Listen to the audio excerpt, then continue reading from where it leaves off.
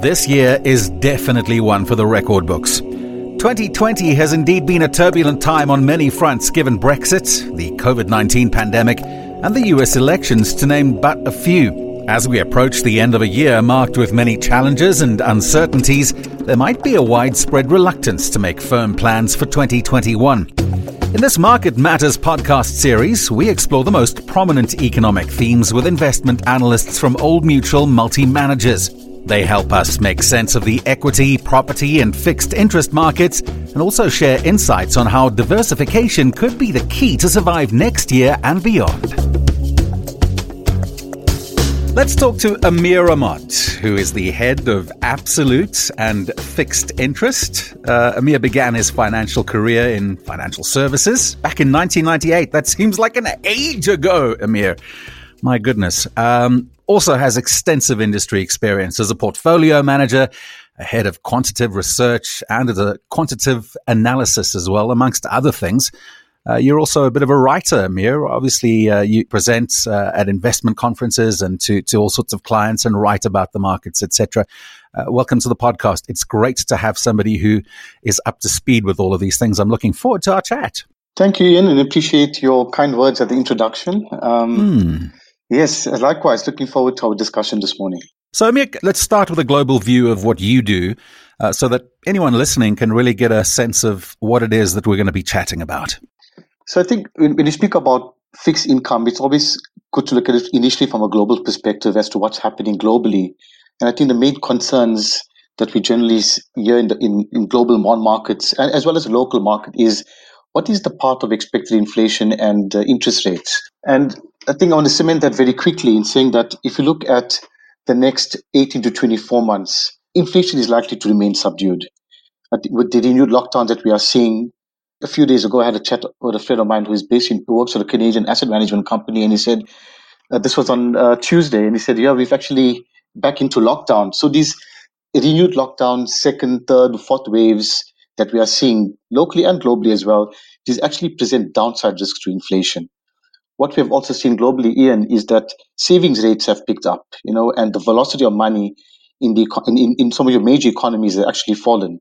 So the point here is that there are still very strong deflationary forces at play. So as a result, we can expect inflation to be muted or subdued over the short to medium term. You're saying 18 to 24 months. Is that kind of the time frame that you're playing with at the moment? I think it's a reasonable time frame to look at. I mean, if you look at longer term, there are equally compelling arguments for and against high inflation.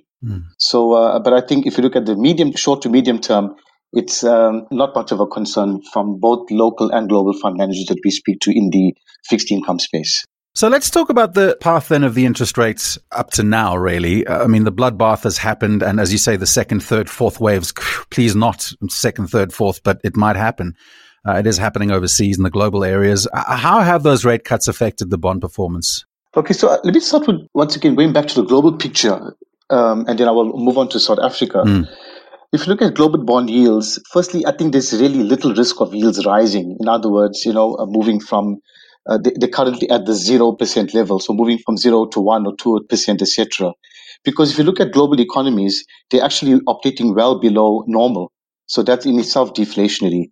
Secondly, I think declines in interest rates are also unlikely because central banks have cut rates basically to the zero bound, and they have thrown ample liquidity into the system, which has resulted in significant compression of global bond yields.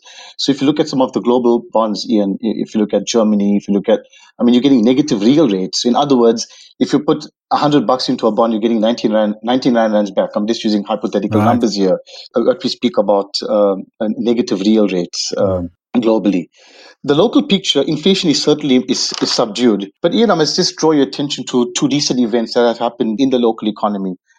Before I even get there, let me put it this way. COVID has actually exacerbated an already weak economy in SA. We've got deep structural problems. Those things existed before COVID and has been exacerbated post-COVID. But the two most recent events, which you are probably familiar with, is that rating agencies have recently downgraded us. This was last week, Friday. So the Moody's and Fitch have downgraded us further into the sub-investment grade category, and the S&P maintained a sub-investment grade position. Also, the second event is that the SARB decision actually kept rates on hold. So the first about the rating agencies, if you actually followed the bond market last week, it was a non-event, and I don't want to sound dismissive, but effectively, I think that the risk has been largely priced in. We were talking about downgrades for the last 2 years. It happened earlier, and the bond market is adjusted to that. So a lot of this negativity or talk of downgrade has been largely priced into the bond market. So it's not a new phenomenon. And also, if you look at foreign holdings of South African bonds, they're around the 29% a mark anyway.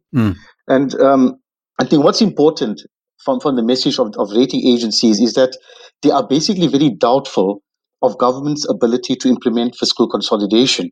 And the decision by the Reserve Bank to have kept rates on hold, I think basically vindicates their recent caution about fiscal risks in the economy.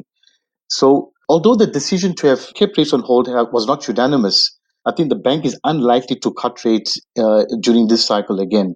Because if you look at, we speak of forward rates, in other words, what the market expects on a forward-looking basis in terms of interest rate expectations, in terms of increasing rates or decreasing rates, the money market curve is no longer discounting any further rate cuts. Right.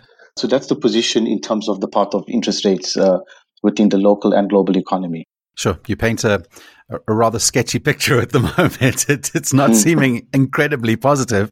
Let's stay on this line of chatting for a second here and talk about the risks then in the bond market, because really I suppose there are plenty, and I'd love you to unpack that for us just so that we can get an idea specifically in the South African market. Yeah, so that certainly has been a very worrying feature of the local economy and investors in particular. But I think what I find interesting about the bond market is that it's the place where interest rate risk is basically priced. So if I put it very simply, if you are not credit worthy, I will demand higher compensation by lending you money. And if I find that you're credit worthy, I will demand less compensation, and that compensation is reflected in the level of interest rates. So I think, firstly, if you look at our current money market rates, they're around the 5% mark. So you're not 4 or 5% mark. And looking forward from money markets, you could probably expect rates less than inflation going forward. So 2 or 3 years ago, you could easily get inflation plus 2 or 3% by being exposed to the money market. Okay. But that advantage has not dissipated. But yeah, so I think what's important is, it sounds a bit negative, but if you look at the yield curve, now the yield curve it's basically gives you an indication of rates 1 year, 2 years, 3 years, 10 years, 20, 30 years out in terms of rate expectations. If you look at what we speak of the 10 plus area of the yield curve, at the belly to the long end of the yield curve, your rates are quite high. So they're around 9% plus. So the compensation that we're getting for the risks that we are speaking of, that we will speak of, we've largely been compensated for those risks in the South African market. And I just unpack some of those risks very quickly. I'd love that, yeah. Firstly, I think what we appreciate, Ian, is that the cost of capital in South Africa is very high. For the government to borrow at 9 or 10%, it's actually significantly high, which makes the cost of capital for businesses functioning in this economy quite high. And I think what's scary is that, Ian, 1 out of every 5 rand basically goes to servicing our debt. So that is worrying. And I think we need to do the right things now. It's become non-negotiable. Right. So a lot of the risks that we speak about in the bond market, the major concern is fiscal risks. A decade ago, South Africa's debt to GDP was around 25%, and our projections are, it could approach the 90% level, etc. So there's been concern about fiscal consolidation, prescription, default, the state of the SOEs, etc. And certainly these are things that we have to think about very seriously. The implications of this is certainly higher interest rates and a high cost of capital in SA. But let's just talk about the issue about default. Firstly, I mean, we have exited the big B because we are sub-investment grade. Okay, that happened a while back. But domestic fund managers are already holding about 20% of SA bonds, and foreigners around the 29% level as well. And I think this fear of default has led to the yield curve in South Africa being very steep. Now, we talk about this, when we speak of a steep yield curve, we mean that your long-term rates are very high relative to short-term rates. So if you look at the long end of the yield curve, for simplicity, I'm just going to round off numbers here, it's about 10%, and the short end around 3.5%. So there's a significant gap. And that's the steepening, the spread between the long end and the short end that results in the steepness of the yield curve.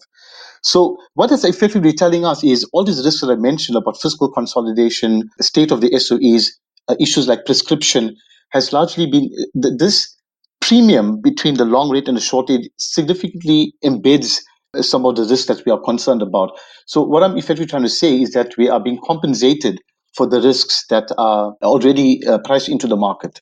So I think if you look at the yield curve, you're getting rates about 6% above inflation. So that long end of the yield curve is compensating us handsomely for this fear of default.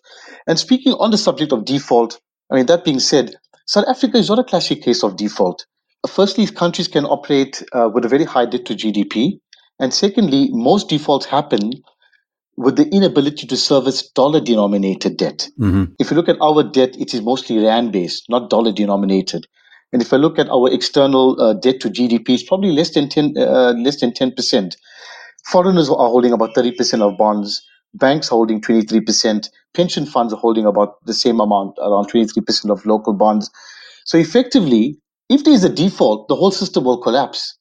So oxygen masks will be released, but I'm not sure to what extent we will be resuscitated in that environment, because it has a contagion effect on other asset Of classes course as it well. does. Of course. Yeah. And so the point is that historically, the bond market has given you 2% above inflation. Currently, it's offering about 6 or 7% above inflation. And that compensation is basically embedding these risks that we speak of. And the other issue that comes to mind is prescription. Firstly, SA managers already hold 20% of the bond market, a bit more than 20% on average. I mean, there's no need to actually force pension funds to actually buy into SA government bonds. I mean, they see the value in government bonds and they've allocated a significant portion to these government bonds. I think more importantly, it looks like the ANC appears to have accepted the arguments against prescription. Right. So that's a positive Right. thing. But in South Africa, Ian, capital is not the problem. It's the capacity to deliver, which is the issue. And you mentioned the SOEs; those state-owned enterprises are going through a very, very torrid time at the moment, aren't they? I mean, there's very little light in the end of the tunnel. Sure, yeah. It's been a challenge. I think largely there's been obviously elements of corruption which have resulted in mismanagement within SOEs. But the other issue, Ian, is that certainly if you look at what COVID has done, it has certainly also had a significant impact on SOEs. Like if you look at AXA, for example, it's an entity with it has high operating costs, high operating leverage, etc. But it's an entity that is actually critical to the country's transport infrastructure. And we know that with the impact that COVID has had on tourism, you can see the impact this would have had on AXA's cash flow as an example. But there are SOEs like the Development Bank of DBSA as well as the IDC. They have strong balance sheets and also their debt profile is more longer term. I think Land Bank had some issues, but they have recently, from what I understand, have resumed interest rate payments and are getting some support from National Treasury as well. But certainly, as I said, Ian, things can be fixed, firstly. And I think we're at a point where it's not negotiable anymore. We need to reduce this cost of capital and funding in South Africa. It's exactly right. I think you've hit the nail on the head. It is non-negotiable. We're at that precipice now where if we don't start to make a plan, we are going to fall off the cliff, which leads me nicely onto my next question. From a high-level point of view, let's just go over a default. You mentioned oxygen masks coming out and having to be resuscitated, etc. What are some examples of economies that have defaulted on loans? Have you got any on the top of your head? And what has been the outcome? Firstly, I think most of them have defaulted on dollar-denominated debt. So, in other words, they have borrowed externally quite heavily externally. So, we don't have that problem in SA.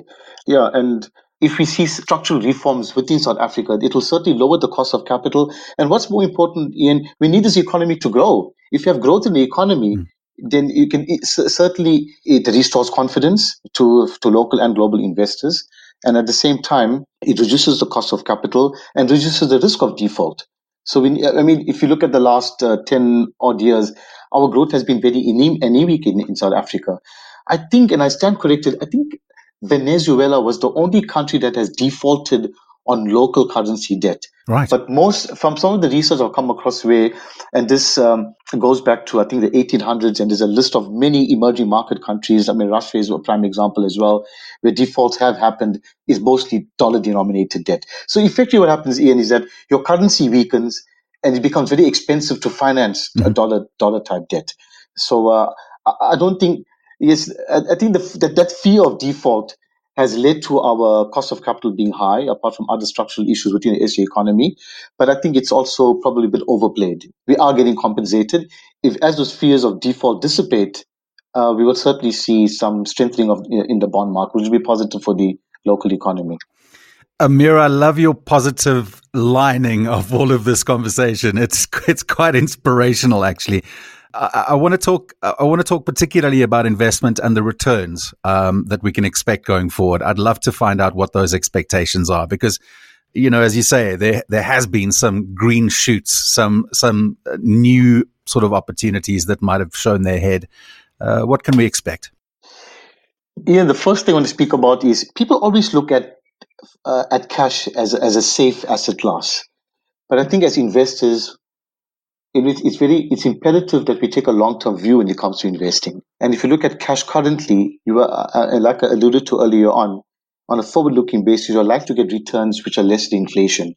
Now, if you actually want to protect the purchasing power of your money, you need to have returns above inflation. Cash is not going to give you that over the shorter term because rates are historically low now in South Africa.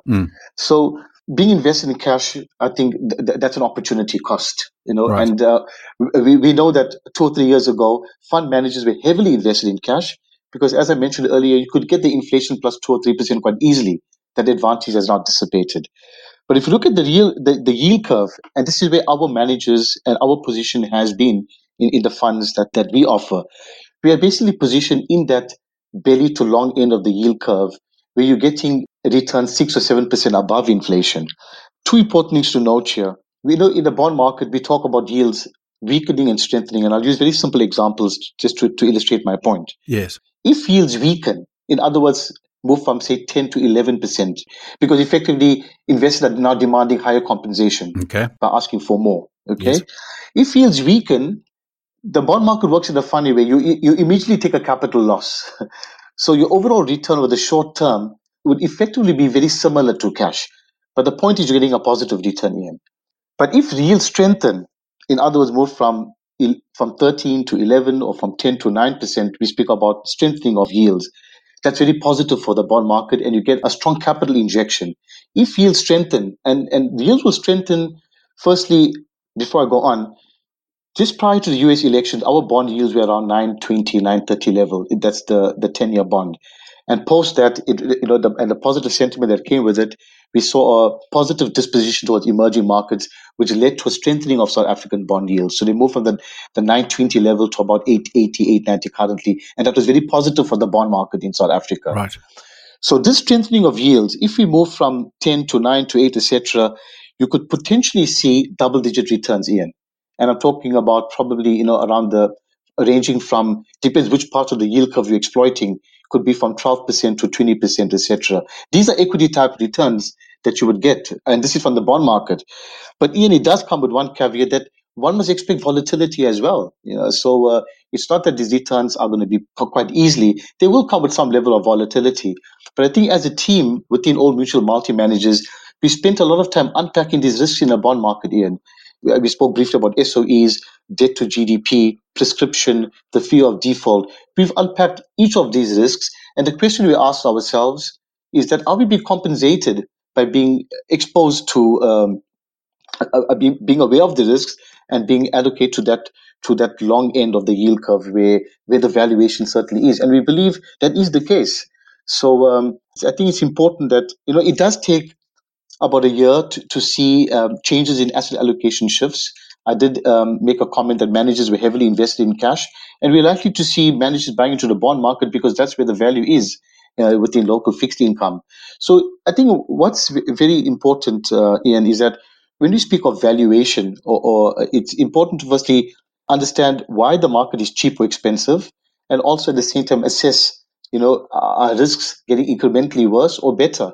Right. And so we look at basically assess both sides of the coin and make our investment decisions based on that. So a lot of work goes into this type of research, but because at the end of the day, we want to position our portfolios to the upside. We don't want to buy into stuff that has worked in the short term, sure, but have a negative effect to clients' capital over the longer term.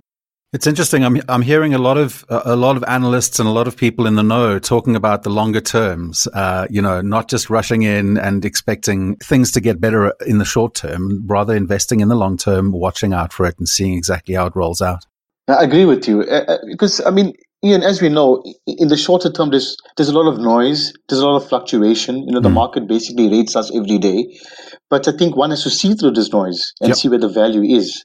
Yep. Yeah, I think there's certainly when it comes to investing, and there are strong behavioral biases. And yes, I think with some of the research that we've come across, people are likely to be 2 times more negative than positive. Some of the research done by Daniel Kahneman, etc., which shows that we are emotional beings. So at the end of the day, when we speak about default risks, we try to look for places of safety without actually appraising those risks. So it's important to appraise the risks, and are we getting compensated for that? And I think we are, certainly so. Yeah. Interesting times. May 2021 be a little bit less bumpy than this past year for us. I think we're all looking for a positive outlook. Amir Ahmad, the head of Absolute and Fixed Interest at Old Mutual, we really appreciate your time. Thanks for giving us an explanation. That's given me a bit of a better picture as to exactly where we sit. And I wish you a good 2021. Likewise, Ian, to you as well. And thank you for the opportunity, and appreciate your questions, and enjoyed having a good chat with you. Thank you very much. Old Mutual Multi-Managers are a specialist investment boutique within the Old Mutual Group, South Africa's largest and most established financial services company. They offer affordable investments that blend together the best of South African and offshore asset managers. Old Mutual Multi-Managers is a division of Old Mutual Life Assurance Company South Africa Limited, a licensed financial services provider and life insurer.